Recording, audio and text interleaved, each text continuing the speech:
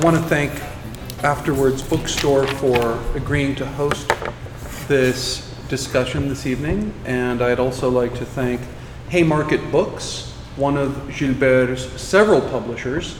They published a book of his titled Marxism, Orientalism, Cosmopolitanism, which is available for sale this evening. And Haymarket Books, as I'm sure you all know, is headquartered here in Chicago, although it is such a global operation now. People sometimes forget that. But I want to thank Haymarket Books for co-sponsoring this evening's event. And finally, I want to thank the Chicago chapter of Democratic Socialists of America, Chicago DSA,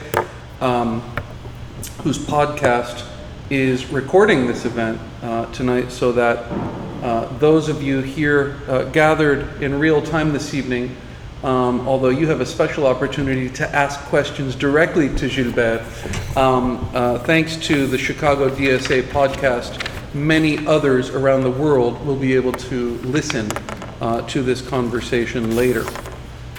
So let me tell you a little bit about Gilbert. Gilbert Achcar has been called one of the best analysts of the contemporary Arab world. That's from the French newspaper Le Monde.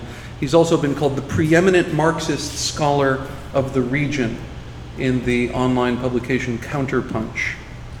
Born in Senegal and raised in Lebanon, Gilbert is professor of development studies and international relations at SOAS, the School of Oriental and African Studies at the University of London. He's the author of many books. I will just mention a few of them.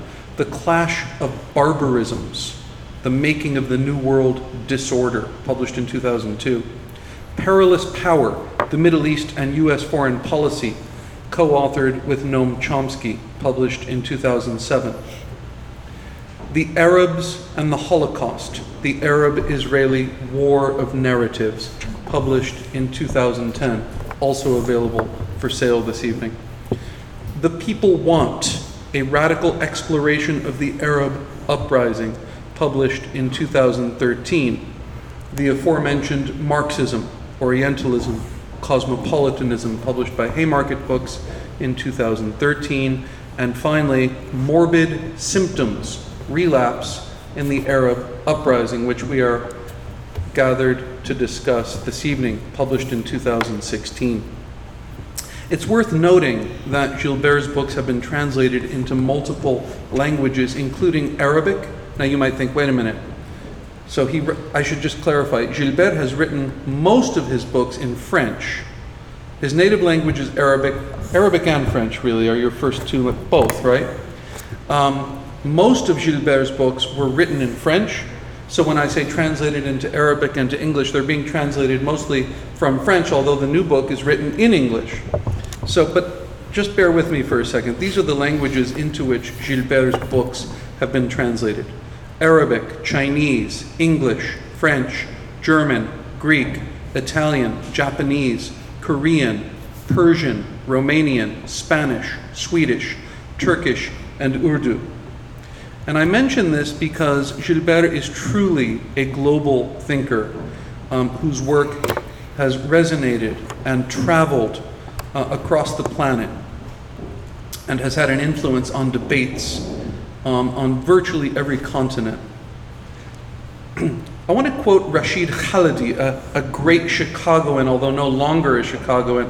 New York stole him from us, but for those of you who were here during the quarter century or so that Rashid taught at the University of Chicago, you'll remember Rashid and of course you know his work as one of the leading historians of the Middle East, and particularly of the Israeli-Palestinian conflict. This is what Rashid said about Gilbert's book, The Arabs and the Holocaust. He called it a magisterial study, a work of breathtaking empathy, examining one of the most painful and emotion-laden topics in the modern world with sensitivity and high erudition. Writing about this book, the one that we're here to discuss this evening, Morbid Symptoms, the sociologist Kevin Anderson, another former Chicagoan, all these former Chicagoans, the sociologist Kevin Anderson wrote the following: "What happened to the 2011 Arab revolutions?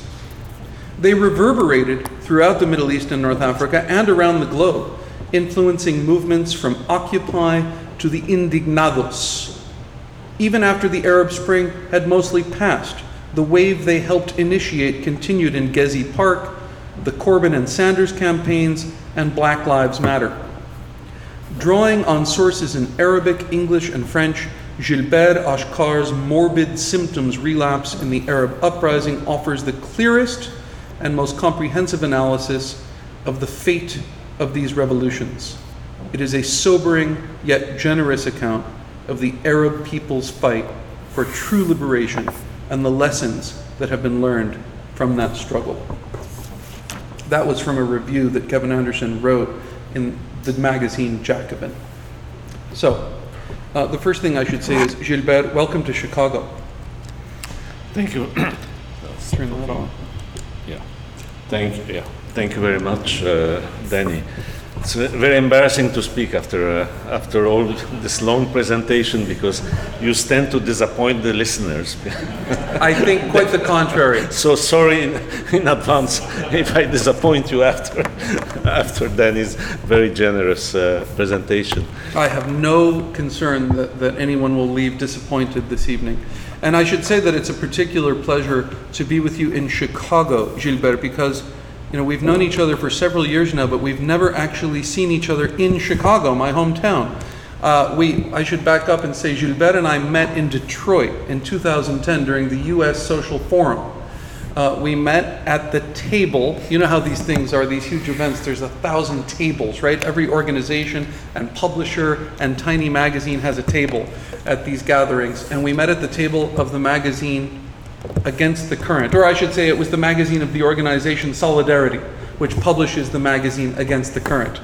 And I had already read The Arabs and the Holocaust, and I thought I recognized the face of the author, but wait a minute, why would he just be hanging out at this little table at the US Social Forum? And wait a minute, it was in fact Gilbert Achcar.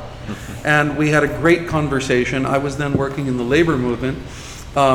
And I said to him, one day I want to bring you to Chicago to give a talk. At that time it was for the Arabs and the Holocaust. And unfortunately that never materialized, and then I ended up moving to Denver, and then we brought Gilbert to Denver for a series of lectures and conversations over several days in 2014, and then we organized a conference together in London in the summer of 2014. But this is the first time we're ever seeing each other in Chicago, so this is a great moment for me personally. Yeah, I should say I've been invited to talk about the book at the University of Chicago, and the late Peter Novick was still there, and that was that. Yeah, say that again? Welcome? Oh, clap! Thank you. Thank you very much. Let's give Gilbert Achcar a warm Chicago welcome. Thank you for that. Peter, you're right. That was a major oversight. No problem. No, just mentioning Peter Novick because that was a kind of. I have actually, he also blurbed the book. He also fashioned a very nice blurb, which I thought about quoting. But that was before we meet, actually, and I met them. Yeah. And also Moishe Postoni, I met on the same occasion of that visit. And that's right. We remained in touch by email after that. The late Moishe Postoni. We are losing good people, and we are. We talked about Joanne Landy earlier tonight, and some others whom we should be losing. We're not, anyhow. Especially at the highest office. Yes, as we sit a few blocks from the tower with the name. I'd rather forget it. But here's what we're going to do. I have a few questions for Gilbert, but I want you to prepare your own questions because really this is a forum for all of us. And Gilbert will not leave until every question is answered to your satisfaction or your money back, all $0 that you paid. So, Gilbert, let's start with the title, the fabulous title of this book, Morbid Symptoms. Many will know, but some will not, perhaps, that the title comes from the following quote from Antonio Gramsci. He wrote, "The crisis consists precisely in the fact that the old is dying, and the new cannot be born. In this interregnum, a great variety of morbid symptoms appear. So Gilbert, tell us why you decided to title this book Morbid Symptoms.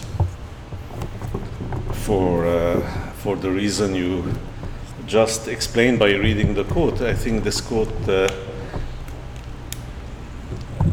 summarizes the problem of the Arab, what was called the Arab Spring and turned into this rather tragic picture that we have today. And for me, the turning point was the year 2013. We may discuss this later. But you have in this situation very clearly an old regime that is no longer sustainable in the sense that it's in deep structural crisis. But at the same time, the alternative to that old regime is not there. And just to be clear, when you say old regime, you really mean old regimes. You mean across the region. Or if you can take it in the singular, in the sense the old order. You know, when you say the old order, you can also say the old regime. But yes, that means also regimes in the plural. But they all belong. They have common features. That's why I'm using the term in the singular. They have common features, and these common features are essential to the system of states. And maybe hold it a little closer. Yes. Okay. Better. And sorry. And this is what is in deep structural crisis. So it is dying, but the agony can be very long and indeed very bloody. You know, very tragic, as we are seeing. The problem is that these kinds of agonies can go for very long until there is an alternative to the kind of regime that you have, because and that's the problem. And this lack of, this interregnum, as Gramsci put it in this quote that you just read, is what produces what he called morbid symptoms, although he was not speaking of the kind of morbid symptoms that we are seeing nowadays at the global level. I wrote a piece explaining or trying to explain what Gramsci was meaning by this famous sentence. That's published online. It was published in the International Socialist Review, the ISR, and it's available online. So he was referring to rather, you have to decrypt what he was writing, because that was in his prison notebooks. So he couldn't write very explicitly on many things. But in his case, it was rather a reference to some sectarian ultra-left tendencies.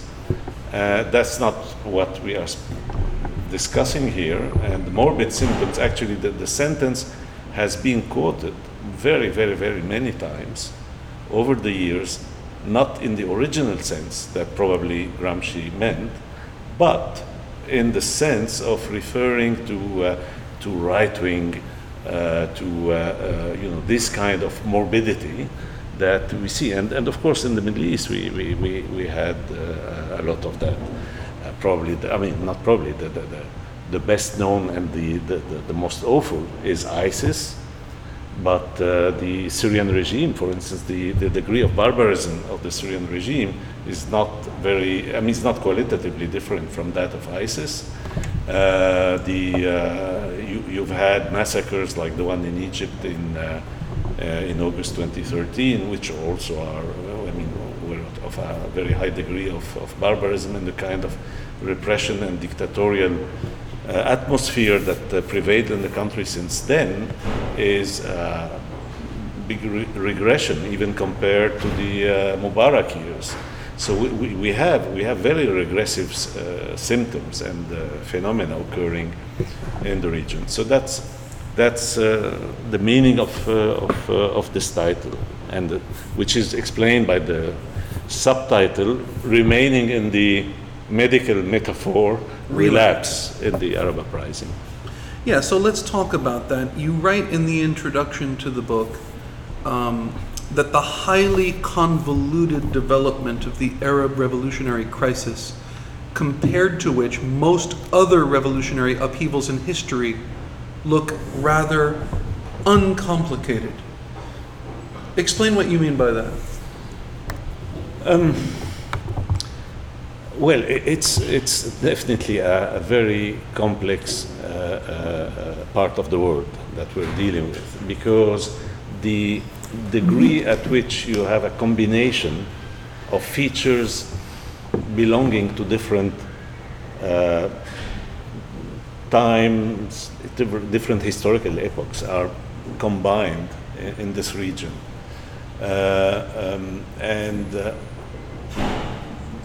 This complexity of the let's say the objective conditions in the region is compounded by the fact that politically this is a region where where we have a mass opposition that developed over the last few decades, which in many respects is at least as reactionary as the regimes that it is opposing. If not more reactionary in some cases. And it could be in some cases. I mean, it's difficult to make such, because there are just differences. It could be seen as such. Many people in the region would see it like this, and that would be a starting point for the kind of positions that you, Danny, have been combating on Syria, for instance, where you have a lot of people who would say, well, the alternative in Syria is worse than the regime, so I prefer the regime.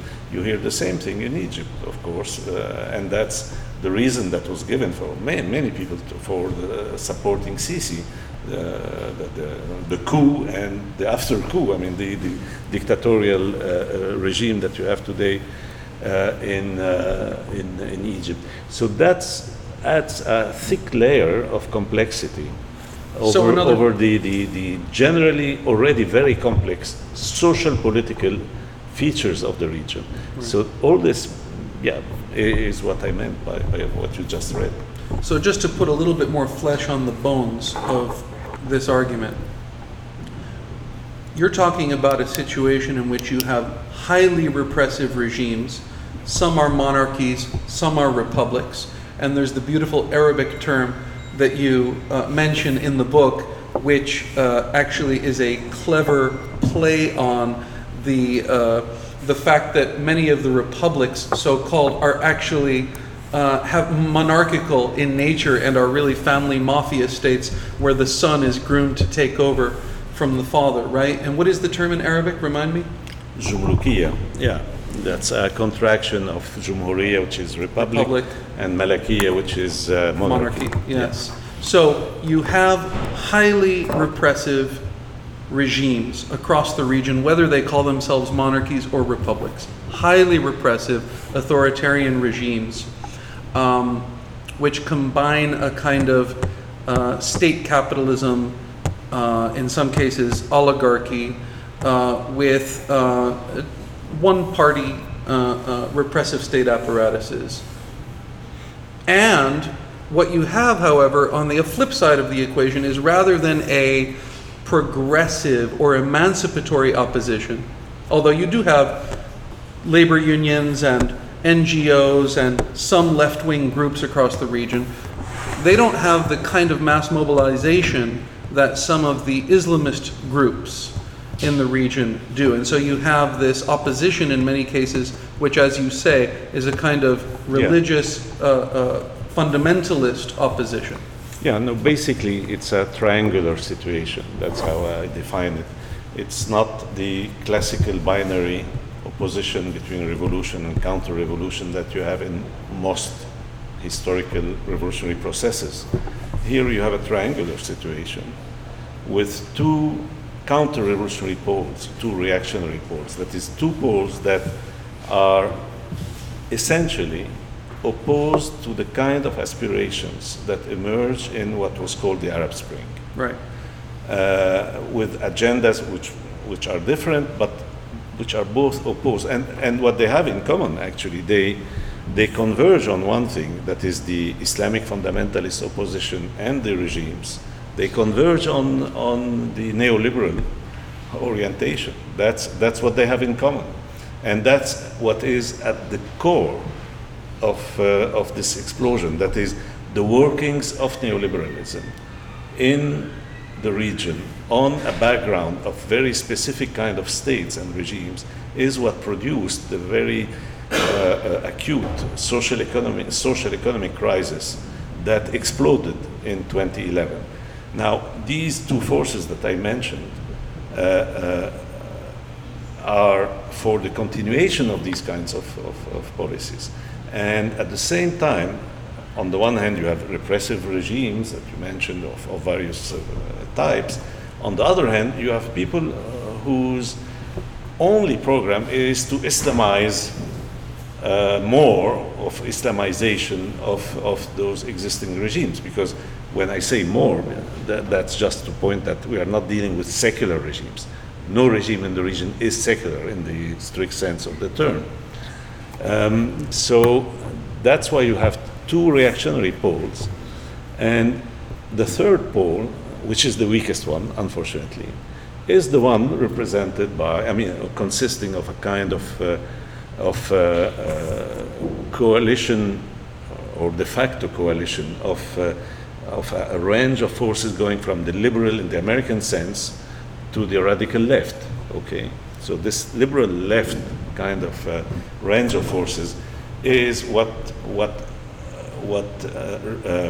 actually initiated these processes.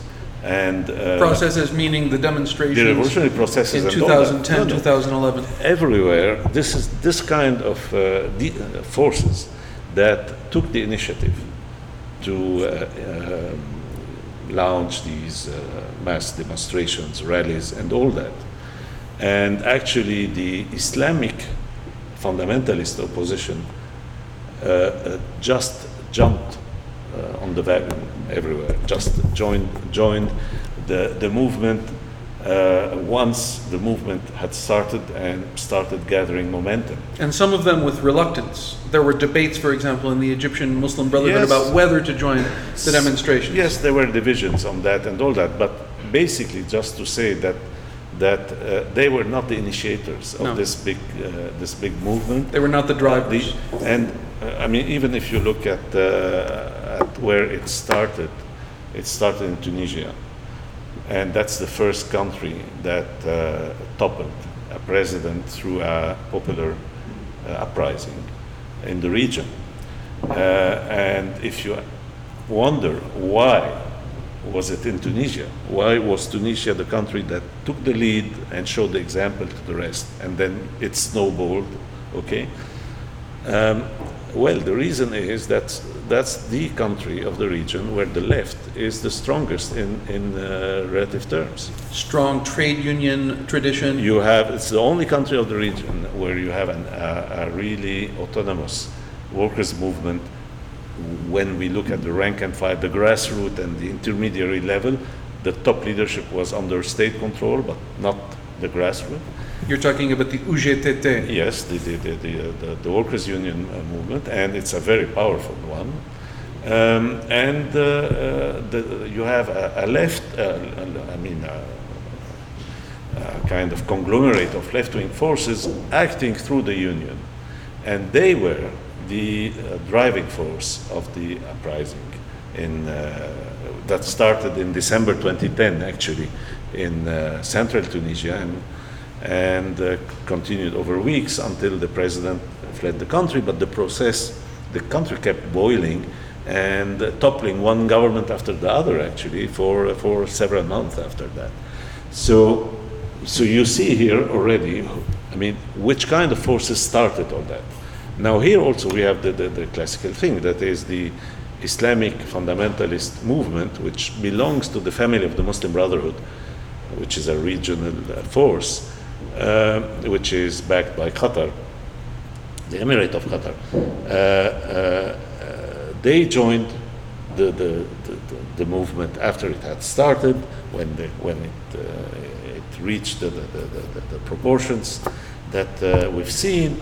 Qatar played a role in promoting them, especially through Al Jazeera, the network, the TV network, and they managed, because they had this backing, television funding and all that, and, well, a network in the country that they could reconstitute after having been repressed for years. They managed to take over soon after, when you had elections, because no one, the former ruling party collapsed, and there was no match to the Islamic fundamentalist on the left. Okay, so and you had the same story that repeating itself occurring in Egypt. Okay, and that's progressively, with the shift in the conditions, what we have seen in 2013, when you have the turning point, is after the initial role of the left liberal forces, almost everywhere, prominent role in starting, initiating, leading at the beginning, these forces were progressively marginalized due to weakness on the one hand, but also due to lack of clear political strategy, lack of aspiration to project themselves as an alternative to both reactionary poles that I mentioned. And this will lead the situation to get dominated by a clash of the two remaining poles, the old regimes, and their Islamic fundamentalist challengers. And this clash turned, in some cases, like the Syrian one, into borrowing the title of one of the books you mentioned, a clash of barbarisms. Yeah. Because the barbarism of the regime in repressing the situation created conditions for the emergence of a counter-barbarism, created conditions for a counter-barbarism to attract people. And that's how you got this amazing phenomenon of ISIS, that such a barbaric kind of group could attract so many people, and, including so many young people from across the region. Is quite amazing, but you can understanding on the background of this dialectics of violence and barbarism. So I want to focus on the Syrian case in a moment. But before I do, I want to ask you about one other kind of region-wide dynamic that you talk about in the book. You write, the Saudi Kingdom, the Emirate of Qatar, the Islamic Republic of Iran, these three. You call them the linchpins of regional religion-based despotism. All compete in supporting various brands of movements covering the full spectrum of Islamic fundamentalism. Again, that's the Saudi Kingdom, the Emirate of Qatar, and the Islamic Republic of Iran. Now, I have two questions about that formulation. One is, what about the UAE, which would seem to deserve a place in this august triumvirate? The UAE, particularly in the last couple of years since Trump. Yeah, but the United Arab Emirates is a utterly reactionary player in the region, but it's not an Islamic fundamentalist state. It's not based on Islamic ideology at all. Okay. Unlike Iran, Saudi Kingdom, and Qatar, which is playing this Islamic card, although it doesn't project Qatar itself does not project itself as a kind of Islamic regime, but all its policy it's based on that, and sponsoring the Muslim Brotherhood and other Islamic fundamentalist currents. Actually, the UAE, the United Arab Emirates, are fiercely hostile to the Muslim Brotherhood. Yeah, they've campaigned to make them a terrorist organization. Actually, they are closer to Islamophobia than they are to Islamic fundamentalism. Right. No, that's true. Although they're aligned, very decidedly aligned with the Saudi kingdom. Yes, of course. Which is the greatest purveyor of a particular form of Islamic theocracy and fundamentalism in the world. Definitely. But when it comes to, what I was referring to with my comment was the kind of a collaboration that occurred between the United Arab Emirates, also through their ambassador in Washington, with Steve Bannon and this kind of people, in lobbying for banning the Muslim Brotherhood as a terrorist organization. Okay.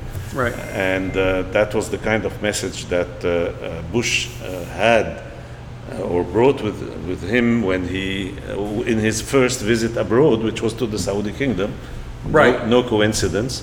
And not at all. And that's the key reason for the what was called the Qatar crisis. That's right. Which is basically putting pressure on Qatar, trying to force Qatar into stopping its sponsoring of the Muslim Brotherhood. That's what it is about. All the rest is just sideshow. Yeah. Let me just be clear, though, that to be against the Muslim Brotherhood, as the UAE, the Emirati government, is ferociously, is not incompatible with being a purveyor of Islamic fundamentalism. In the Saudi case, for example, the Saudi kingdom is virulently anti-Muslim Brotherhood, but is also a purveyor of Wahhabi, Salafi ideology, not only in the region, but globally. So in other words, their opposition to the Muslim Brotherhood has nothing to do with being secular. They are actually Islamists in a highly reactionary way. They just hate the Muslim Brotherhood's particular version of Islamism. You're speaking of the Saudis. In the Saudi case. Well, yes, but the Saudis were the sponsor of the Muslim Brotherhood for several decades. Since the founding of the Muslim Brotherhood until 1990, their sponsor was the Saudi kingdom, not the Emirate of Qatar. That's right. Qatar just seized the opportunity of the fact that the Muslim Brotherhood were left without a sponsor after the Saudi kingdom cut its relations with them in 1990 because they did not support the U.S. intervention in the Gulf against Iraq at that time. But yes, it's true. But again, your question was about the quote that you read, and I was referring here to three regimes that are based on Islamic fundamentalism. That's precisely the case, and of course, Saudi Kingdom is very prominent among them, and three key strongholds of reaction and counter-revolution in the region. And this leads to my second question about that, which is more fundamental in a sense. The Saudi-Iranian rivalry has come to, in many ways, define the geopolitics of the Middle East in recent years, particularly in the last few years, since, let's say, we can debate when it really becomes the defining fault line, but certainly since the 2003 U.S. invasion of Iraq and its aftermath, the Saudi-Iranian rivalry has come to very much dominate the politics of the region. What's interesting to me about your formulation is that many people around the world, including some on the left, have come to see the Middle East through this prism of the Saudi-Iranian rivalry. I mean, we know that Saudi Arabia is a reactionary monarchy that promotes a particularly reactionary form of Islamism, and we know that Saudi Arabia is aligned with the United States. So we know that Saudi Arabia and its allies in the Gulf are reactionary forces in the region. But somehow, many people on the left are confused about the role of Iran, Hezbollah, and Syria in this equation because of this language of the axis of resistance, right? So somehow the Saudis are the dark reactionary force allied with the United States, and Iran and Hezbollah and Syria are resisting U.S. imperialism and Israeli policies. your formulation actually casts this story in a very different light, because you're talking about Saudi Arabia and Iran as both being purveyors of Islamic fundamentalism of different forms, and both being highly reactionary forces in the region. Can you talk about that? I mean, yes, in terms of social, ideological kind of orientations, there's no doubt that Iran is another brand of Islamic fundamentalism, that the Iranian regime is far from being a beacon of progressive, social relations, and that's, although not as crudely reactionary as the Saudi monarchy, and it would be difficult to be more reactionary than the Saudi monarchy. Yes, you've actually characterized the Saudi regime as the most reactionary regime on earth. Yes. So although Iran is not that reactionary, it is also a very reactionary regime in the sense that it's a theocracy. Actually, it's the only theocracy on earth. I mean, with the exception of the Vatican. Yes. I mean, it's the only state which is constitutionally ruled by a theologian. The other one is the Vatican. That's all. But of course, the Vatican is no match for. I mean, it's not comparable to what Iran is as a state. And you can see this is a country, Iran, where you've had a number of social explosions over the last month, since December last year. Very important social movements. But before that, also we had in 2009. An important political movement that developed there, and that was crushed very severely by the regime. So now it's true that this regime is in harsh opposition with the United States, and even more so with Israel. The point is that if you look at everything through that kind of prism, with what in some terminology is called campism, that is, it's the enemy of my enemy is my friend. That kind of logic is what you are referring to. That some people would see Iran as a stronghold of resistance. Now the Soviet Union, even the Soviet Union, of course, the Soviet Union was at odds with the United States at the global level. Does it mean that the Soviet Union was a progressive democratic kind of regime? Definitely not. It had repressed workers' movements many times in Eastern Europe, for instance. That is even the Soviet Union, mind you. I mean, we're speaking of something that, in terms at least of social economic structure, it was far less, let's say, exploitative than what Iran, the kind of Iran model is, and culturally, at least culturally, much more progressive. From, in the general sense of culture, the women issue, if you take the status of women as a touchstone, and it's a major touchstone. Marx once said, very nice sentence, which I won't quote it in the whole because it includes a joke, but he said, social progress can be measured by the social position of women. That's a very deep issue. So from that angle, Iran is definitely not on the progressive side of history.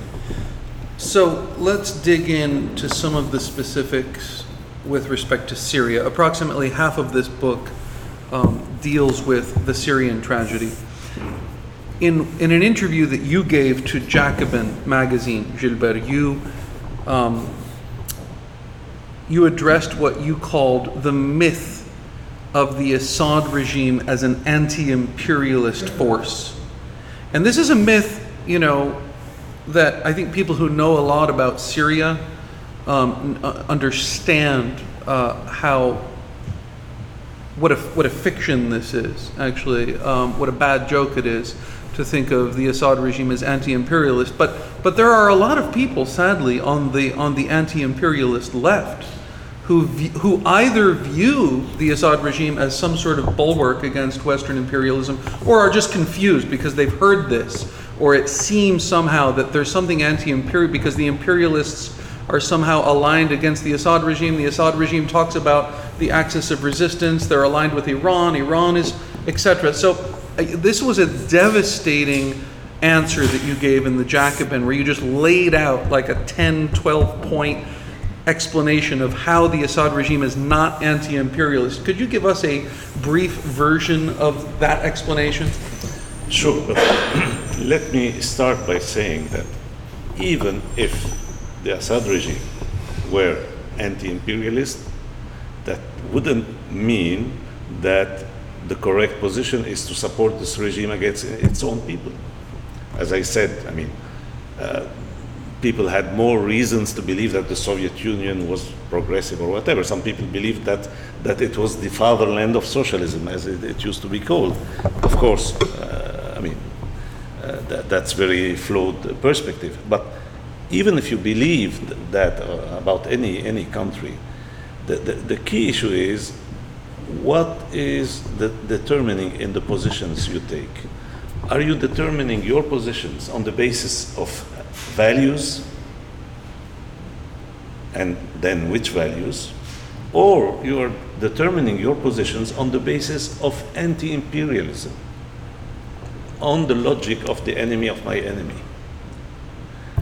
The left-wing position, in my view, is one that is based on values. And these values, freedom, democracy, equality, okay, these values are fundamental. And when you have a popular uprising demanding any of these values against a regime that is repressing these values, whatever the regime is, when it comes to imperialism and the rest, becomes secondary in determining your position in the face of what is happening. Your duty is one of solidarity with the people demanding democracy, freedom, equality. Which the Syrian people did. Exactly. Precisely in the terms that the Tunisian and Egyptian people did, the same slogans. Sure. Now, this said, the Syrian regime is a very opportunistic regime. Opportunistic. Yes, that is. You could describe the Iranian regime as ideologically committed to some degree of hostility towards the United States and, of course, towards Israel. Genuinely, that's part of their ideology. Okay? That's not that's not a genuine part of the ideology of the Syrian regime. The Syrian regime, I mean, we have the son now continuing the father. It's basically the same regime. The father, he intervened in 1976 in my country, Lebanon, to prevent the coalition of the Palestinian resistance and the Lebanese left from defeating the right wing, including fascist forces in Lebanon. In 76, the Syrian army entered Lebanon to crush the left and the Lebanese left and Palestinian movement alliance. Then you have a whole history of such position. In 1982, when Israel invaded Lebanon and expelled the PLO, the Palestinian movement, from the southern half of Lebanon, this was completed right after by the Syrian regime in expelling the same PLO from the northern half, the remnant of the country. And later on, the Syrian regime supported one of its client forces in Lebanon, the Amal movement, which is a Shia sectarian movement, in the war it waged against the Palestinian camps. And all this will culminate in the Syrian regime taking part in the war against Iraq in 91 under US overlordship. Okay? People sometimes forget that Syria was allied with the United States, with George H.W. Bush in his war. Exactly. Operation Desert Storm. Now, this position of joining the war against Iraq, which was a kind of Iraq. 1991. Operation Desert Storm. The Iraqi regime was a kind of brother enemy of the Syrian regime, because there are two wings of historically the same party, the Baas party, but they were very hostile to each other. And this went to the point of the Syrian regime joining the war against Iraq. That war, if you remember, was waged for, between quote marks, the liberation of Kuwait after the invasion of Kuwait by Iraq. And Hafiz al-Assad, the father of the present Syrian president, was keen on getting, Gulf funding and all that, and so he joined that war. If the son did not join the second war, the occupation of Iraq, that was because that went too far for what a regime like that can accept. The second war was one of regime change, between quote marks, with the United States invading a country ruled by the Baas and overthrowing that regime. That the Syrian Baas regime could not follow. But it did cooperate.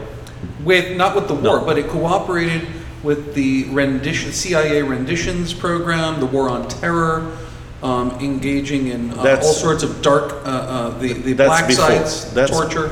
That's before the occupation of Iraq.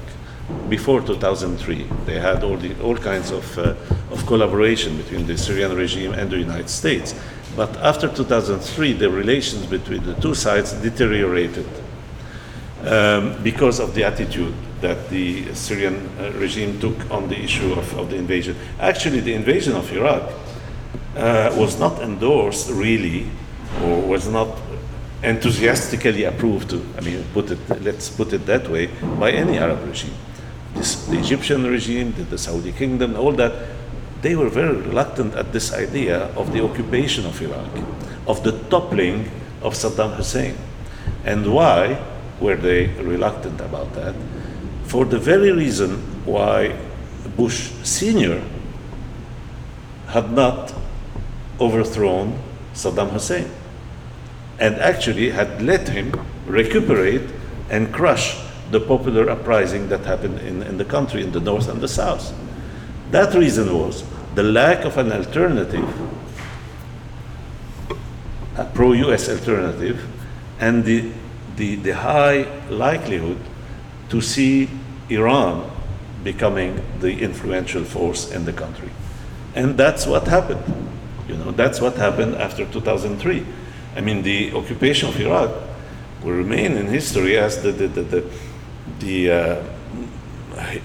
most important failure in US imperial policy. That's amazing that this country gets occupied for so many years, and the United States leaves the country without having achieved any of its goals. Strengthens Iran and leads to the rise of ISIS. Yes, bequeaths a country to Iran. Iran. That's why you even have, there's a big trend towards conspiracy theory in the region. So many people believe that this was a conspiracy between the United States and Iran. Yeah, the Saudis promote this view. To control Iraq. Of course. That's a very common view, especially. You have a lot. Of course, it doesn't hold water, but but one can understand the motivation for such views, or the reason why such views, because it's difficult for some people to believe that the U.S. government can be dumb. Yeah. So they always believe that there are big conspiracies, that at all levels, including 9/11. That was a conspiracy by all the conspiracy theories about that. Right. So yes, that's a point. All right, so there's the myth of the Assad regime as an anti-imperialist force. What about the myth of the Assad regime as a secular bulwark against religious fanatics? This is a very common view amongst people who don't know much about the region. They're not sure about the details of the Syrian conflict. They just know that there's a lot of religious fanatics trying to overthrow the Assad regime, and Assad is somehow secular, and so they're kind of their center of gravity is with him. Well, you have 2 points in this regard. One is that Assad Jr., Bashar al-Assad, during his first decade in power, which is just before the explosion, is someone who deliberately opened the door to development of some brands of Salafism in his country and Islamization. You have research that has been done on that, which translates in in a number of religious indicators. And he built a very close connection with the Gulf countries, especially with Qatar. He had very close connection also with Turkey. I mean, all this was before 2011. Yeah. And people now project what's happening now on the past. I mean, or they don't know what existed before.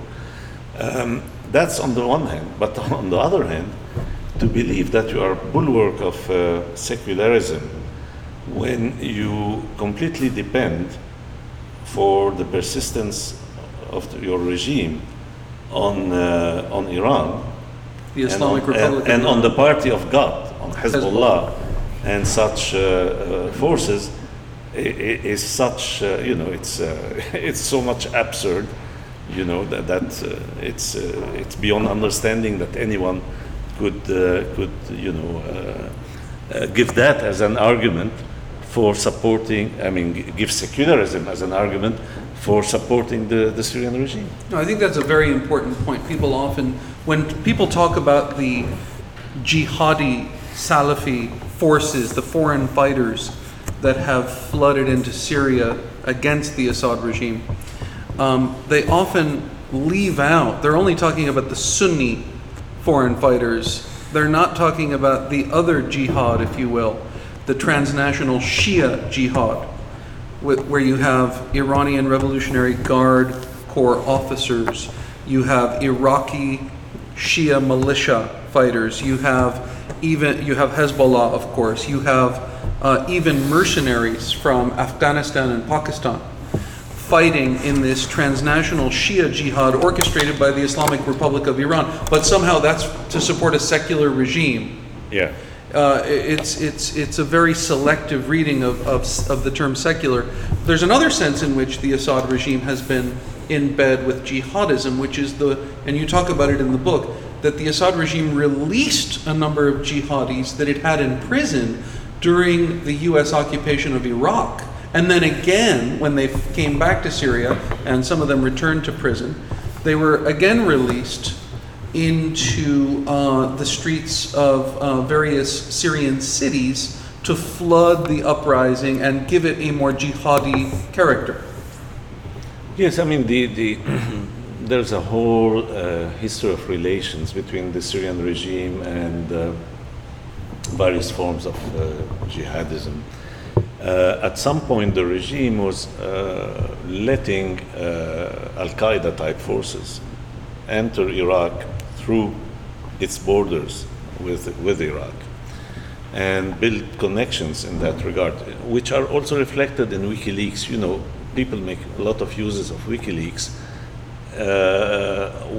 but just select what fit their narratives and don't see other issues. And through WikiLeaks, you could see reports about meetings between counter-terrorism people from Washington and the Syrian intelligence services, and the intelligence services boasting about the fact that they infiltrated the Al-Qaeda and such groups, and they know more about them than the United States because of their methods in doing that. So there's a lot of manipulation involved in that regard, and there were tensions for a while between even Iran itself or the government in Baghdad, the Iraqis, and Damascus, for the role Damascus was playing in letting the jihadis come from abroad and enter Iraq from Syria. So that stopped after a while, and that's when they started putting people in jail. Yeah. And these are the people that were released in the summer of 2011, at the very moment when the regime was arresting by the hundreds and thousands people, fighting for democracy, secularism. Non-violently. Non-violently, of course. At that very moment, the regime released from jail those jihadists they were keeping. And later on, you will find them at the head, in the leadership of the key Islamic fundamentalist armed groups that formed in the country later on. Now, why did the regime do so? That's quite obvious. That's what I refer to by using the formula, the preferred enemy. Yes. Because such forces are the preferred enemy of the Syrian regime. Had the Syrian regime been facing consistently an opposition dominated by Democrats, secular people, feminists, you name it, it would have been much more of a problem for the regime, and it would have had much more sympathy in Western public opinion, thus putting pressure on Western governments for some form of support, of real support, not the fake support that the Obama administration gave to the Syrian opposition. So by releasing the jihadis, by pushing towards the militarization of the conflict and a specific role of such groups, the regime was creating the scenario that fitted its interest best. Yes. Now, on the other hand, you had also a convergence here between the regime and the supporters of the opposition in the Gulf. Forces like Qatar and the Saudi Kingdom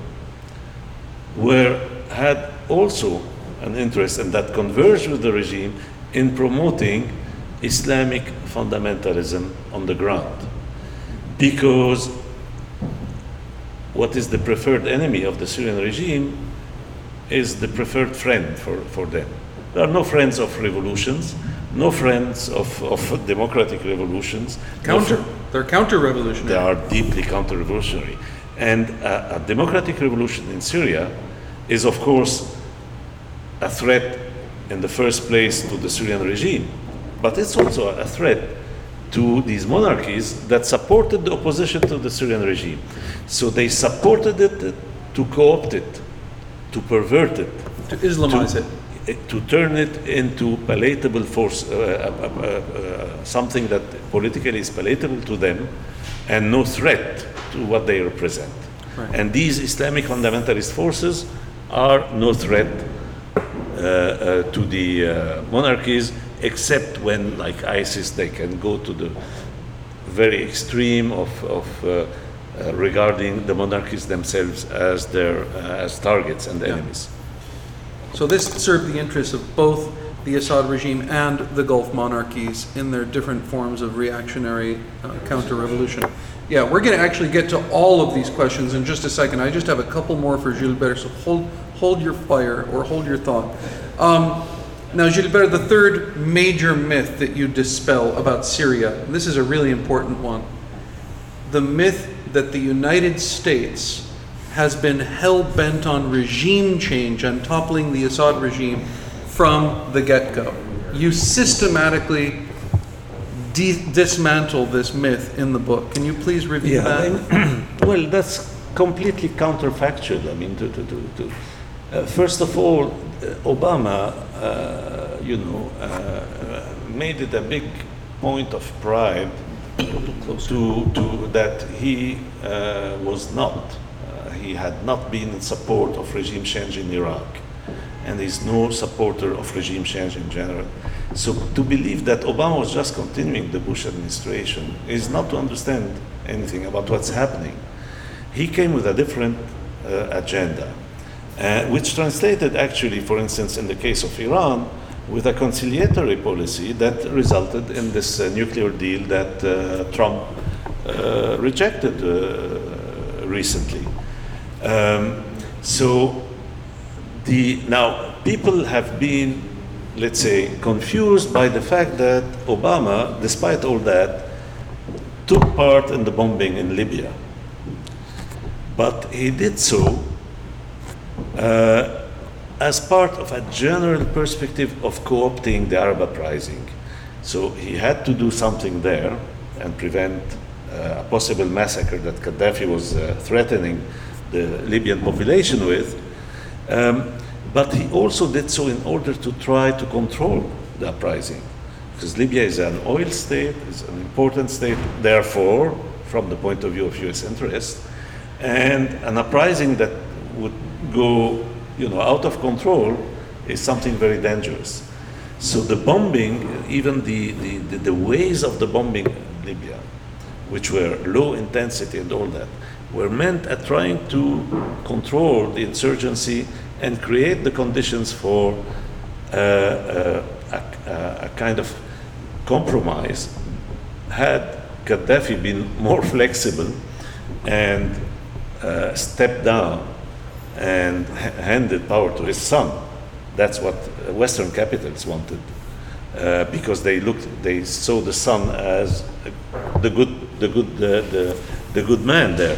So, but that failed miserably because it all collapsed. And this collapse, in Libya, just reinforced Obama's reluctance against direct intervention on the ground anywhere, or against taking the risk of the collapse of any state in the region.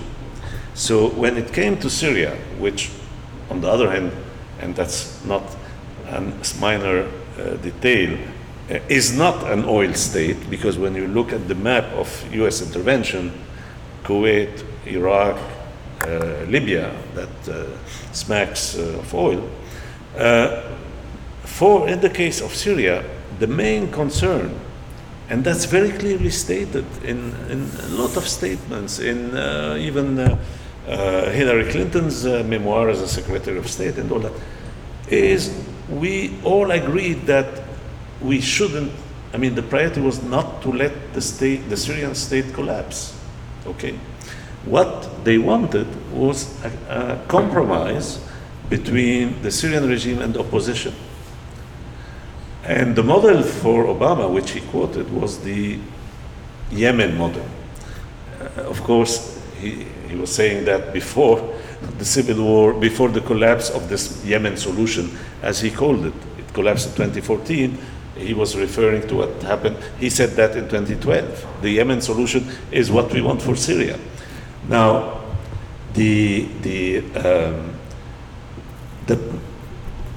Washington trained and armed some groups in Syria to fight against ISIS, and with a single issue agenda. You fight against ISIS, you don't fight against the regime. That's why this never took off really. It was limited. There were some very limited support given to the official opposition in Syria. But the most important intervention of Washington in the Syrian conflict was in favor of the regime. It is what allowed the regime to resist, prevail, and go on the counteroffensive. And this intervention is the veto, Washington's veto, on any deliveries of anti-aircraft weapons to the Syrian regime. To the Syrian opposition? The Syrian opposition. The CIA was monitoring the borders, the Turkish border and Jordanian border, to prevent any such deliveries. Now, that's why the Syrian opposition never had with maybe a very tiny exception, anti-aircraft weapons. And Assad was able to use even helicopters. It's relatively easy targets if you have even, not sophisticated anti-aircraft weapons. Even helicopters, barrel bombs. That's most of the bombing was done like this. That's because the others didn't have anything. If you look at the map, or pictures actually of Syria, photographs or satellite photos, you see the regions held by the regime are almost intact. The Syrians held by the opposition are like Dresden after the Second World War, flattened, completely destroyed. That's because only one side had air power. And that was thanks to Obama. Turkey produces Stinger missiles, those missiles that were provided by the United States to the Afghan Mujahideen and were instrumental in creating problems for the Soviet occupation of Afghanistan. So a more sophisticated version of these missiles is produced in Turkey, but it's under US license. And Turkey was not allowed to give such weapons to the Syrian opposition, although Turkey and Qatar were the main backers of this opposition. So that's the main role. If you put in the balance everything the Obama administration did in Syria, by far the most decisive act was this vetoing. And that was in favor of the regime, not in the favor of the opposition. And that was actually a complicity of the Obama administration. I have very harsh terms about Obama because I believe that he bears a huge responsibility, a moral responsibility in the crushing of Syria and its people. There's a lot more to be said on that, and I have a longer list of questions, but I think it's time now to move to audience Q&A so that we can get people involved. And should we send this microphone around, Beverly? Okay, so Beverly is going to come get this microphone. And please ask your question clearly and briefly. So it seems that right now there's a sense in the Middle East when talking to intellectuals and just average citizens that there's this ideological vacuum. Basically, Islamism has failed, with toppling of a democratically elected Brotherhood government in Egypt. The vision of establishing emirates or caliphates has also failed. The left is incredibly unpopular because it is associated with being supportive of, it is often associated with being supportive of oppressive movements. The communist parties in the Middle East have often backed certain dictators when they perceive it to be secular. What do you think can be done now to kind of offer a new vision that people in the Middle East, particularly the youth, who are the majority of the population, would find attractive and would be an alternative to the failures of Islamism, leftism? Liberalism is also not having a great time because of the hypocrisy of the West and lack of empathy towards the suffering of people in the region. What can be done to kind of offer an ideology, something that people can support and cling to?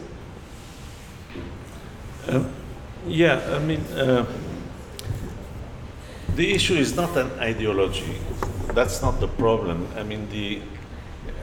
People are not looking for ideologies in the sense that one could believe you are using.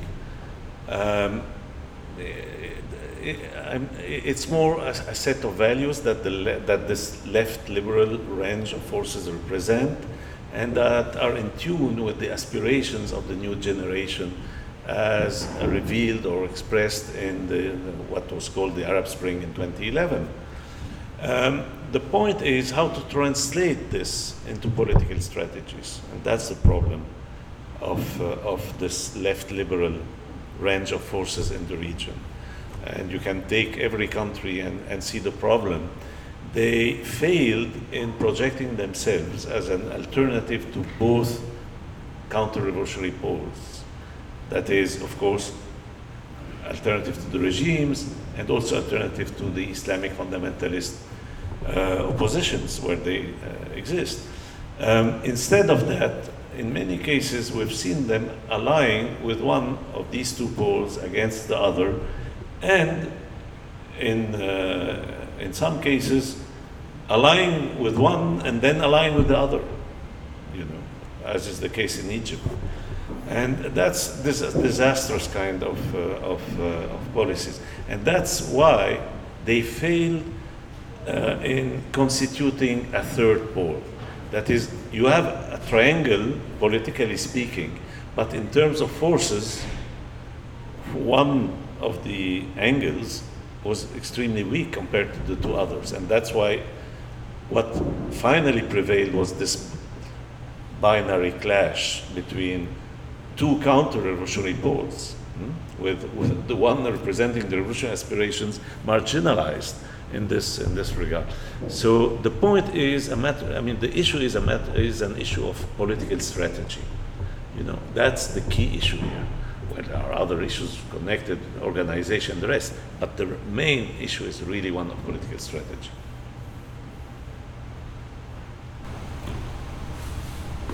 Well, my question is a follow-up from that, actually, and that is, why did the failure of this third pole, as you call it?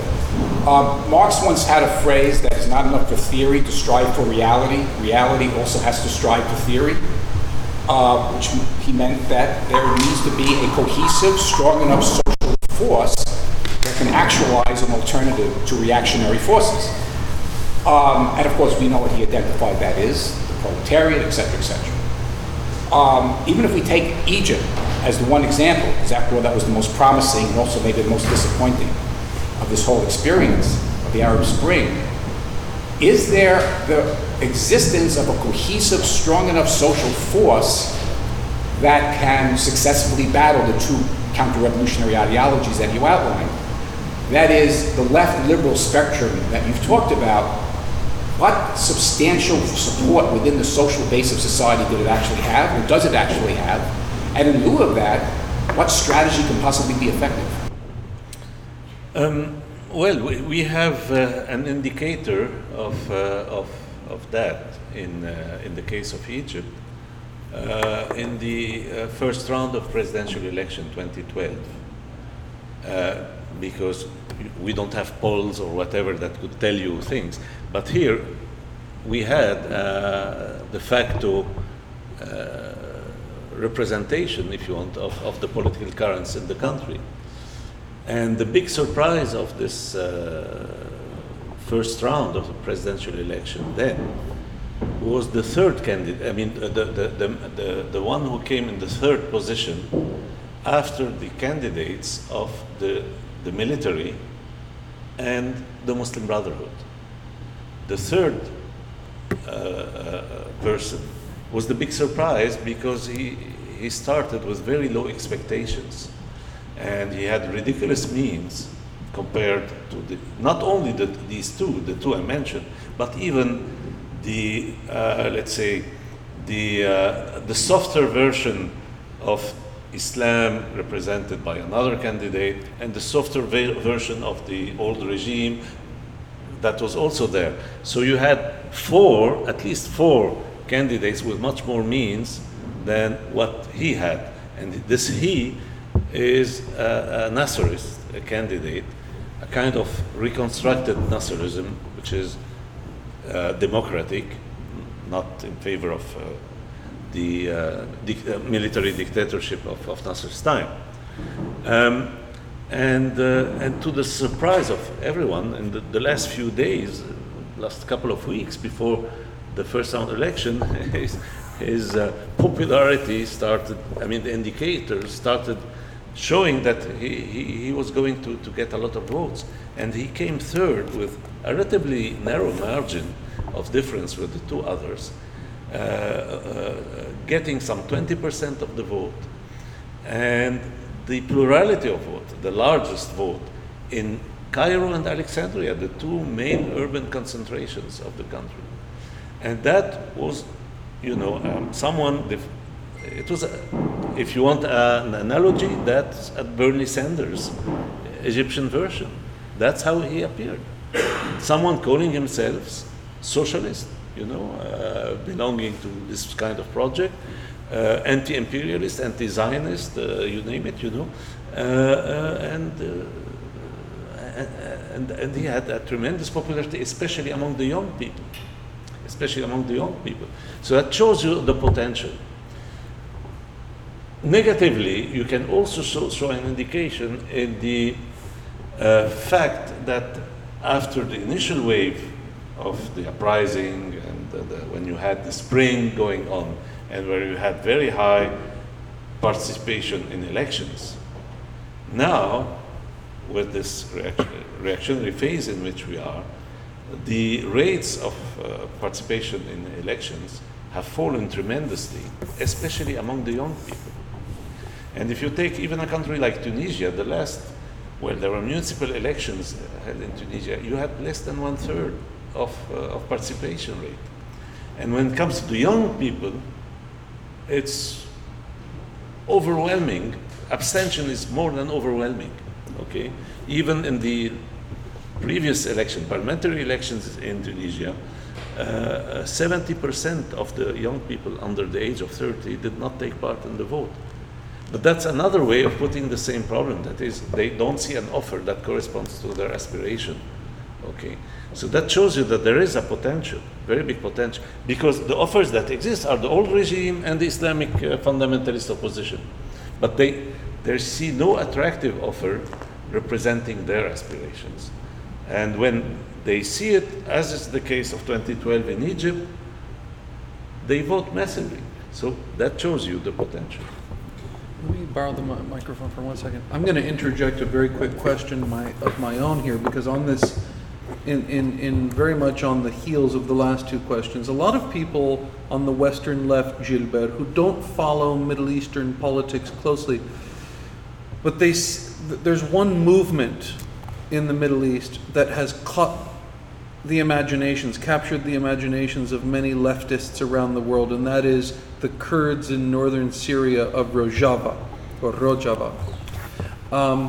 And it's a very complicated story, but on page 49 of your book, you write, without falling into what David Harvey rightly called the romance that some people on the left in Europe and North America may have, that, oh well, this is the place, finally.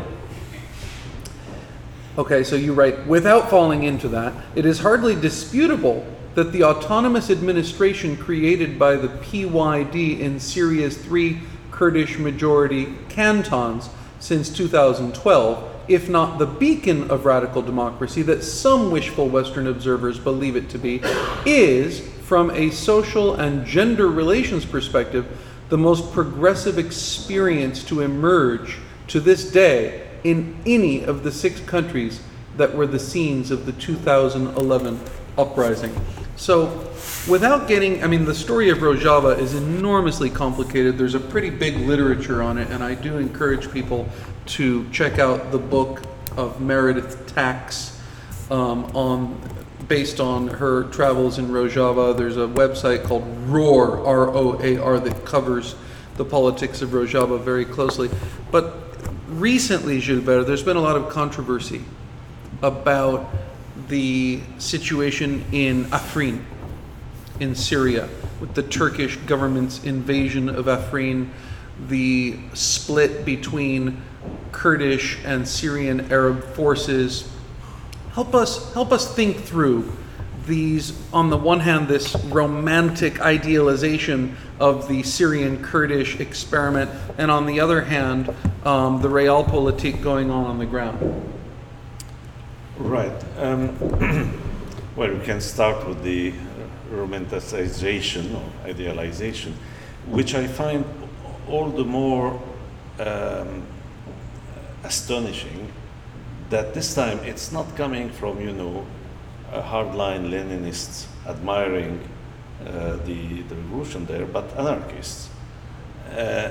Because the distance between the kind of model anarchists may have in mind, and the reality is far bigger in that regard. So no, we are dealing here with an organization which has a long history of political military struggle with this kind of centralization that you have, kind of centralism and hierarchy. Now that you have in that regard, and I'm here mainly speaking of the let's say the mother organization, which is in Turkey, the PKK, which is the main inspirer of the PYD in Syria. Now, they are well-organized groups, and to believe that the kind of rule that they set in the areas under their control is a new version of the Paris Commune, you know, is quite out of touch with reality. But this being said, and as I wrote what you call, that remains indeed the most progressive and the most advanced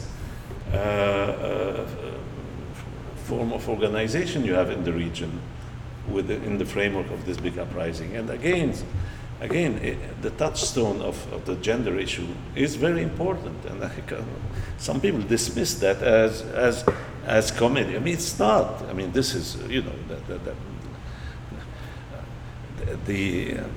whether what the PKK have been doing through the coalition in which it's active in Turkey, the HDP, with gender parity and all that, or what the Syrian counterpart, the counterpart in Syria is doing in Rojava, that's much more advanced than anything we've seen in the region, and for that matter, even for more advanced than anything we see even in Western countries on the left.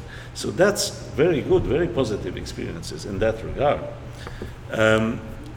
So the point is, of course, they have committed a number of repressive excesses and behaviors that were even criticized by human rights organizations.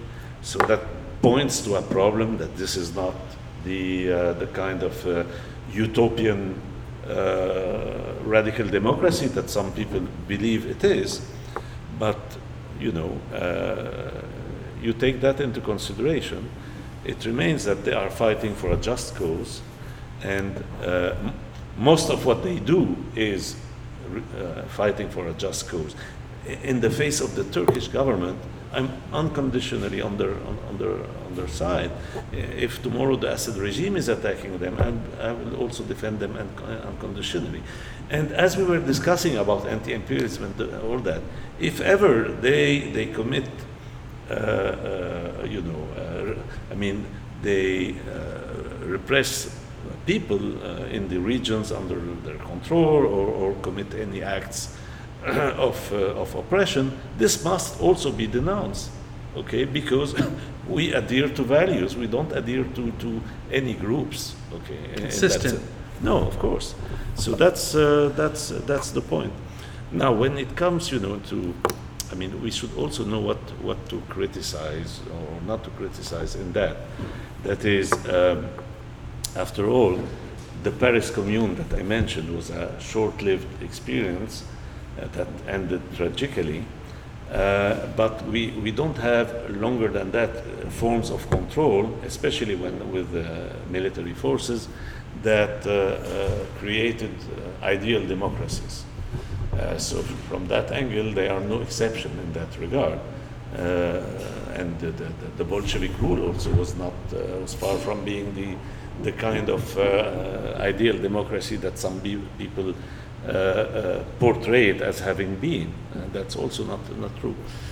The point, no. Now, Afrin and the rest. This is a population that has been oppressed for very long in Syria. Kurdish population. The Kurdish population, deprived of basic rights. Many of them even deprived of citizenship, deprived of cultural rights and the rest. with a regime which is an Arab nationalist regime, like the one in Iraq, also the two Baaths, tried to Arabize the Kurdish regions with, ethnic engineering or, demographic shifting populations and the rest, implanting Arab peasants in their region. You've had a number of things like that. Now, if this Kurdish force is doing in reverse some of that towards some of the Arab people living under their regions, this must be criticized, but keeping in mind the history of that, okay? And the point is that on this issue, in the Syrian opposition, there is little real acknowledgement and recognition of the rights of the Kurdish people. There are still attitudes which don't go beyond the limits of speaking of, cultural rights and the rest. No real recognition of the right to self-determination of the Kurdish people. Let's go to another question. Maybe someone who hasn't already asked a question. Mark, maybe, let's hear from some people who haven't actually had a chance to ask questions yet. Go ahead, Bev. I want to go back to that very, very short chat we were having before it started about hope. Sort of ask, where's the good news? As somebody who studies social movements, I'm not under any illusion that you have demonstrations, social transformation within 48 hours. I look, for example, at the fact that the abolition movement began in England with the Quakers trying to stop slave trade. It took 50 years. Then it took about another 50 years for our Civil War, and the legacy of racism is still with us. Part of the point that you were making, and something very important to me, is the importance of youth mobilizing, because those demonstrations was very clear in Tunisia, very clear in Egypt, etc. That the bulk of the movement, not the majority of the people, but the bulk of the movement does tend to be the young people. And going back to what's already been said, what you were saying about Tunisia, which was supposedly the best example, the last time I was there, bear in mind, my French is not fluent, but bear in mind, one of the things that I noticed when I talked with many of the people who had been active they were demoralized. They were completely demoralized. Yes, we had our revolution, but things are no better now because generally after revolutions, things decline. Now, I would like to think of youth as a progressive force, as we've seen in this country, the squashing of the burning people. We do see that there is a force there. But, I would like to, going back to the notion that if we don't have hope, what are we doing on the left? But where are the forces that you were mentioning, for example, in the Egyptian situation of the Bernie phenomenon, but where is something to give us some kind of hope that someday all this stuff is going to be over? And going back to your title about morbidity, one of my colleagues had a better way of describing what happens during the interregnum. Weird shit. Yeah, well, as a sociologist, I'm sure you know that mentioning the fact that most people in a revolution and uprising are young is almost a tautology. Yeah. I mean, that all revolutions are essentially involving a younger generation. We haven't seen revolutions of the old people. We might come to that. We might come to that with the aging of populations, but so yeah, describing it as a youth revolution was almost tautologic. I mean, that applies to any revolution actually. Now, Tunisia that you mentioned is actually one of the rare countries where people can point to a positive balance sheet of what has happened since 2011. In the sense that you have democratic gains, real democratic gains in Tunisia that were essentially preserved until now. Doesn't mean that they will be preserved forever, but they have been preserved until now. But the key issue, and that brings us back to what happened in 2011. I mean, my previous book, this is just a sequel, but where my previous book is where I analyze the roots of the big explosion, the social, economic, and all that, the roots of that. It's called The People Want. And there I defined what started in 2011 as a long-term revolutionary process, which is rooted essentially in social economic issues before anything else. Of course, it took a political dimension. That's very normal. But the root causes are social economic. And here, in that regard, yes, Tunisia, like any other, has not solved anything when it comes to the social economic issue. The problem is still the same. It has actually worsened due to the uprising and the turmoil itself. So from that angle, there's no improvement. There's an improvement in democratic gains and all that, but I mean, in the last, at the end of the day, if your problem is eating, well, if you are freer to express your anger, that's good, but that's far from being enough. That's the problem. Now, here, I mean, the issue of Tunisia is more complex. It's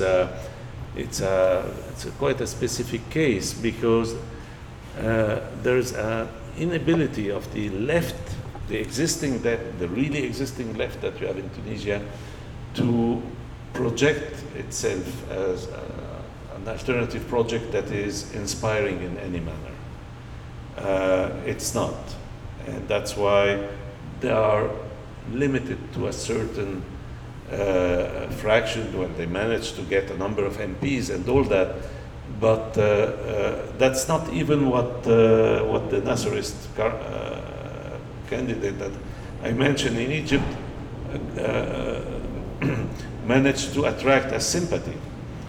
That is, the Tunisian, in relative terms, the Tunisian left has much more, compared to the country, much more means than what this Nasserist candidate had in Egypt.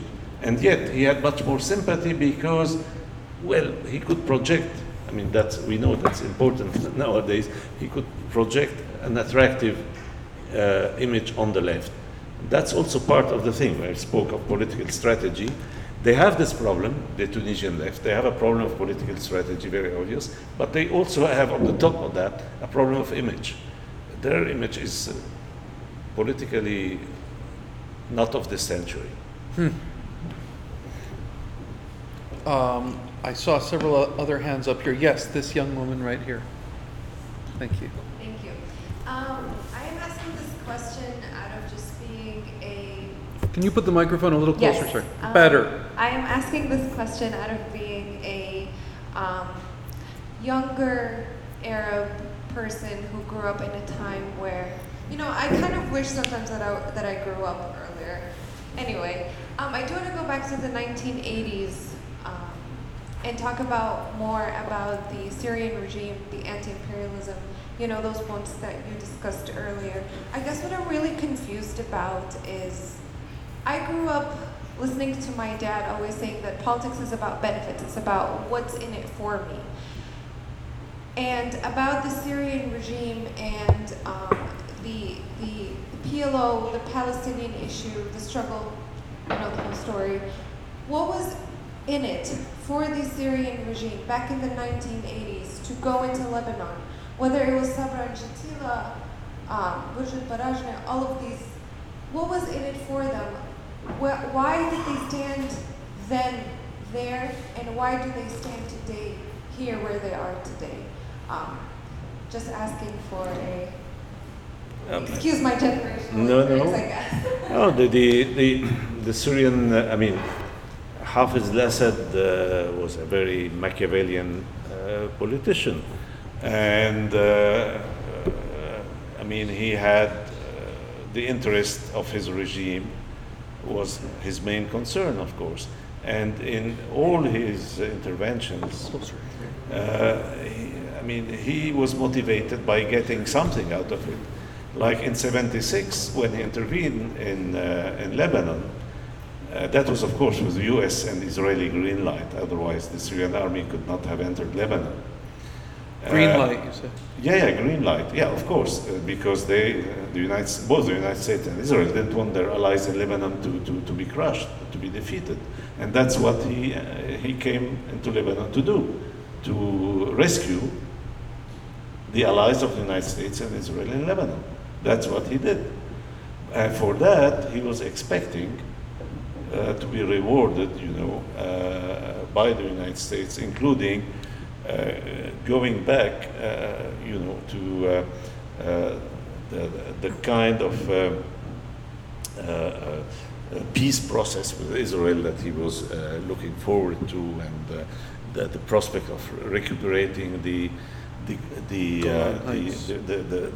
territory occupied, the Syrian territory occupied by Israel in 1967, and soon after he got very much disappointed, because the year after, the Begin, the Likud, the right wing of the Zionist movement, won the election for the first time in Israel, and all this collapsed, and the next step will be the separate Egyptian-Israeli peace treaty sponsored by Washington. And there he turned against Washington again. And a few years later, you have a new shift, which will lead to his participation in the war led by Washington against Iraq. And so you see zigzags. If you try to understand is there any unifying logic behind this very contrasting position? Well, there is. It's just, it's not principles. Don't look at it from that angle or anything like that. It's just a man without any scruples or whatever, just a purely Machiavellian politician trying to promote the interests of his regime in the best way he could. And one day he could play it anti-Israel and anti-US, the other day he could play it pro-US and pro-Israel. That's why I said it's a very opportunistic regime. Don't try to, it doesn't fit any definition. Even the distinction between this regime and the Iranian one. The Syrian regime never had the kind of commitment to hostility to the United States and Israel that Iran has. The Syrian regime never had this. One country that doesn't get a lot of attention internally is Iraq. And briefly, in early May, there were elections in Iraq, the results of which were quite interesting. It didn't get a lot of global attention, but some people got excited because there was a coalition of Iraqi communists. Some people had forgotten that there were Iraqi communists. They're still around, and they formed a coalition with the followers of Muqtada al-Sadr, a Shia sectarian Islamist who has nonetheless kind of metamorphosed into something of an Iraqi nationalist, who is not necessarily allied with Tehran. So if you could, just share your impressions of what did this mean, the victory of this coalition, this unusual and somewhat unlikely coalition between Iraqi communists and Sadrists. What did this mean for Iraq, and what might it portend for the country's future?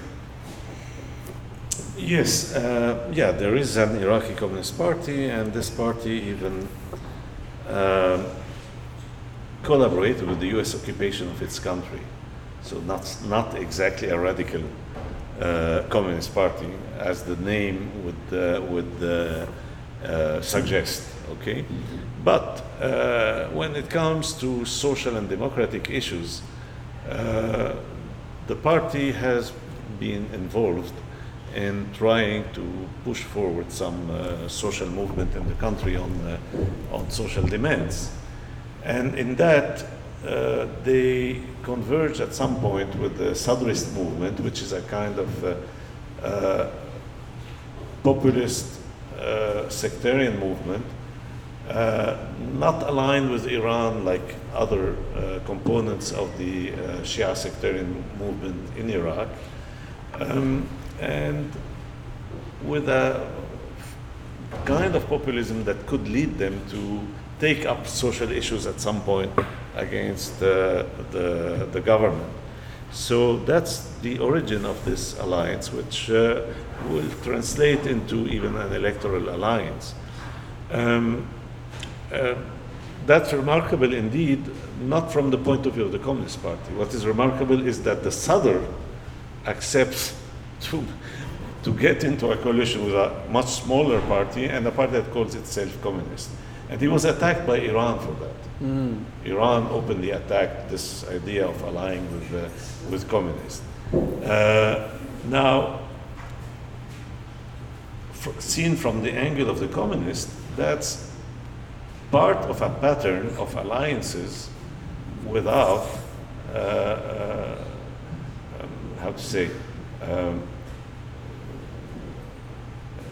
the necessary political distanciation that you need to end the ideological fight against currents like this, because even though he's not under Iranian control as others, Sadr is far from being a progressive.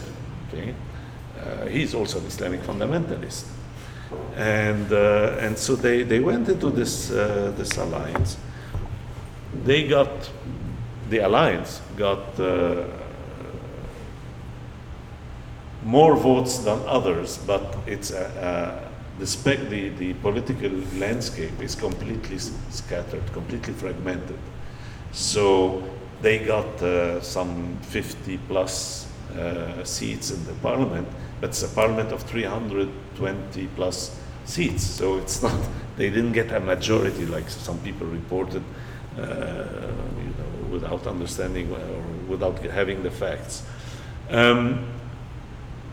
Soon after, Sadr made a deal with the Iran sponsored force and reproduced the sectarian kind of government that you had. So that shows you that alliances of this kind, are not something that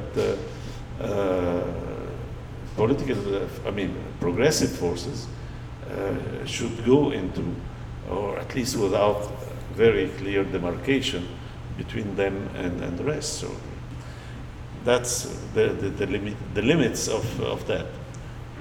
I repeat, what remains interesting is that Sadr and Sadr's current accepted to take communists on board in their coalition, but we shouldn't overestimate that. For this reason I just mentioned, they finally realign themselves with the sectarian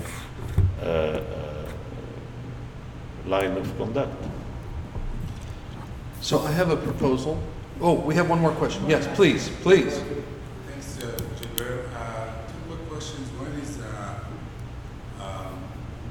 it's a kind of theoretical about when the counter-revolution ends, and how you, in terms of reconciling the first book and the second book as a continuation, the People Want and the Morbid Symptoms, and the idea of a longer revolutionary process vis-a-vis the argument here about the triple and the two counter-revolutions.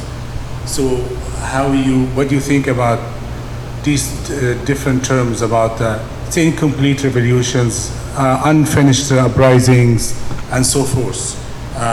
Or in some sense, problematizing the notions of defeat, the sense of demoralizations, or victory, or the counter-revolution succeeded. How far? How you think of that? The second is, it's not in the book, but it's related to the book about the current rule of Saudi Arabia and the confusion about the rule of the Crown Prince, Mohammed bin Salman, as in some sense, Saudi regime continued to be a leading counter-revolutionary force in the aftermath of the uprising and intervening in explicitly in Yemen and many other things. And but at the same time, many leftists and liberals in the West are being confused about all this gesture about like the guy is doing some reform for women, the driving, and his dad is doing women's right to vote. So there's some sort of how to make sense of these guys are reformists, but at the same time they are really counter-revolutionary force. Something along what is the Crown Prince and this confusion, debunking this confusion about Mohammed bin Salman? Thanks. Yeah, thank you. Well, I start by the Saudi issue. This Crown Prince is trying to project himself, especially in the West, as a modernizer and a reformist. And he believes that this change of image is important for even the stability of the regime and its relation with the West and all that. He could have seen how much the image of the regime was bad, even in this country, in the United States of America, although it's the main. The paradox is that the existing Saudi regime is to a very large extent what it is thanks to the United States of America. But that's the U.S. public opinion doesn't get, most of it. So this issue of women driving and all that, that's a limited concession. I mean, there have been a lot of things as if it were a huge revolution suddenly to allow women to drive, and things like that. That's quite limited, but precisely the kind of thing that could be used in trying to refurbish the image. As we could see from the news and all that, at the same time that he was doing that, he was repressing those very women that had been fighting for that. So that shows that I'm willing to concede a few issues, but we decide what to concede, and no one can claim that they obtained that through their struggle. That's the message. Message is consolidation of this ultra despotic regime that you have there. He's also trying to modernize the economy, trying to the fact that that's a young person and very ambitious. That means that you have someone who is looking for several decades of power, and knowing that oil is not a renewable resource, as we know, and there's not an unlimited amount of oil. So he is also trying to prepare a post-oil economy. But what he's done in this regard is quite limited. As for the rest, the so-called anti-corruption drive, it's not anti-corruption. I mean, the whole system is corrupt. Starting with this young man who a couple of years ago fancied a yacht, you say? Yacht, and bought it for more than half, for $550 million US, okay? More than $500 million for something which he will probably use a few days per year, and the maintenance of which must cost in itself a fortune. So that's not, out of his great labor, or it's not even Bill Gates having from almost scratch built a fortune. These guys are just inheriting. Well, I mean, they own the state, they own everything. This is a very patrimonial kind of state. So what was presented as corruption was actually part of the coup, because what you had is a coup through which this young man and his father, of course, with the election father, are monopolizing power and shifting it from the larger Saudi family to their own family, which is a big shift. And that's what he's doing in very repressive manners. So we shouldn't forget that all this is being done while cultivating a climate of repression in the country. In fact, arresting women activists. Yeah, I mentioned Okay. that. Yeah.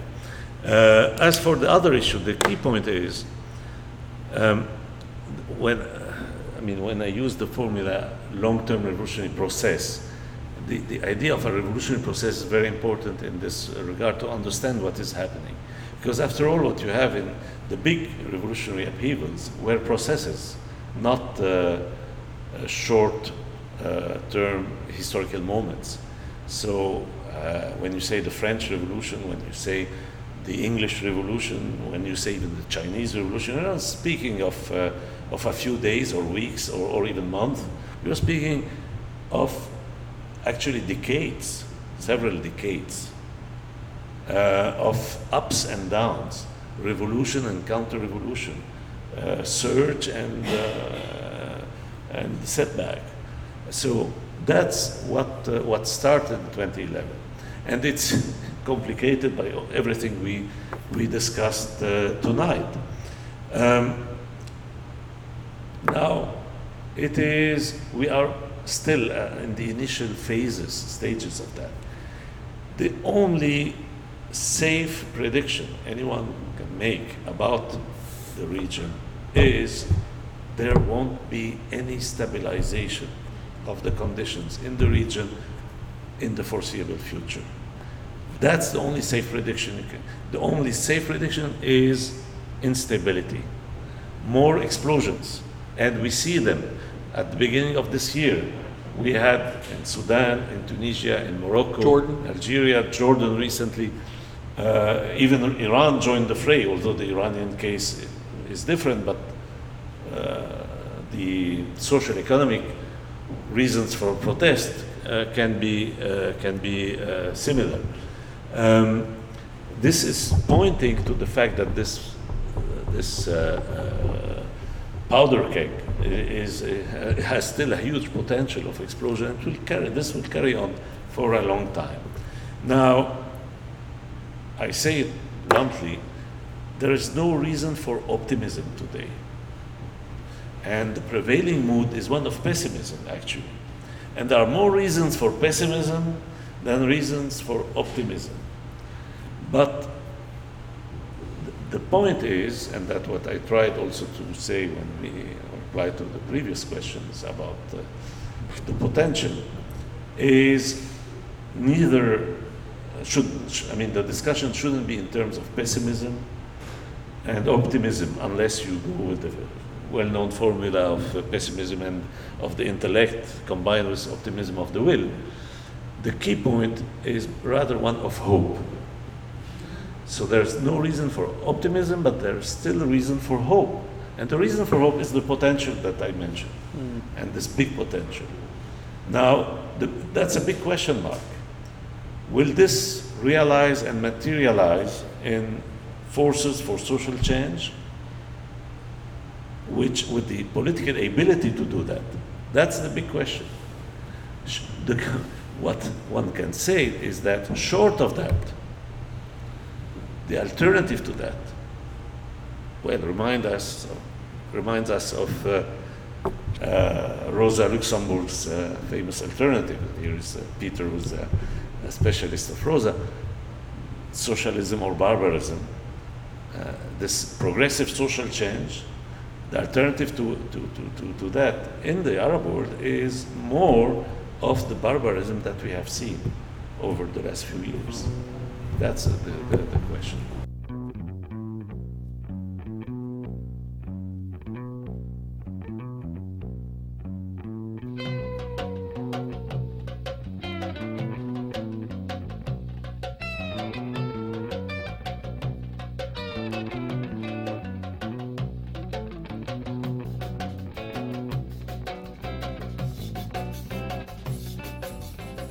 You've been listening to Status Audio Magazine. The Status is produced by the Arab Studies Institute in partnership with Voices of the Middle East and North Africa, co-sponsored by George Mason University's Middle Eastern Studies program and the American University of Beirut's Asfari Institute for Civil Society and Citizenship. Interested in pitching an interview, a program episode, or becoming a partner? Email our associate producer, Paola Messina, at paola@statushour.com. To listen to more conversations, on-the-scene reports, and discussions, visit our website, statushour.com, or subscribe via iTunes and listen to us on the go. You can also friend us on Facebook and follow us on Twitter. Thanks for listening, and for more conversations, please visit statushour.com.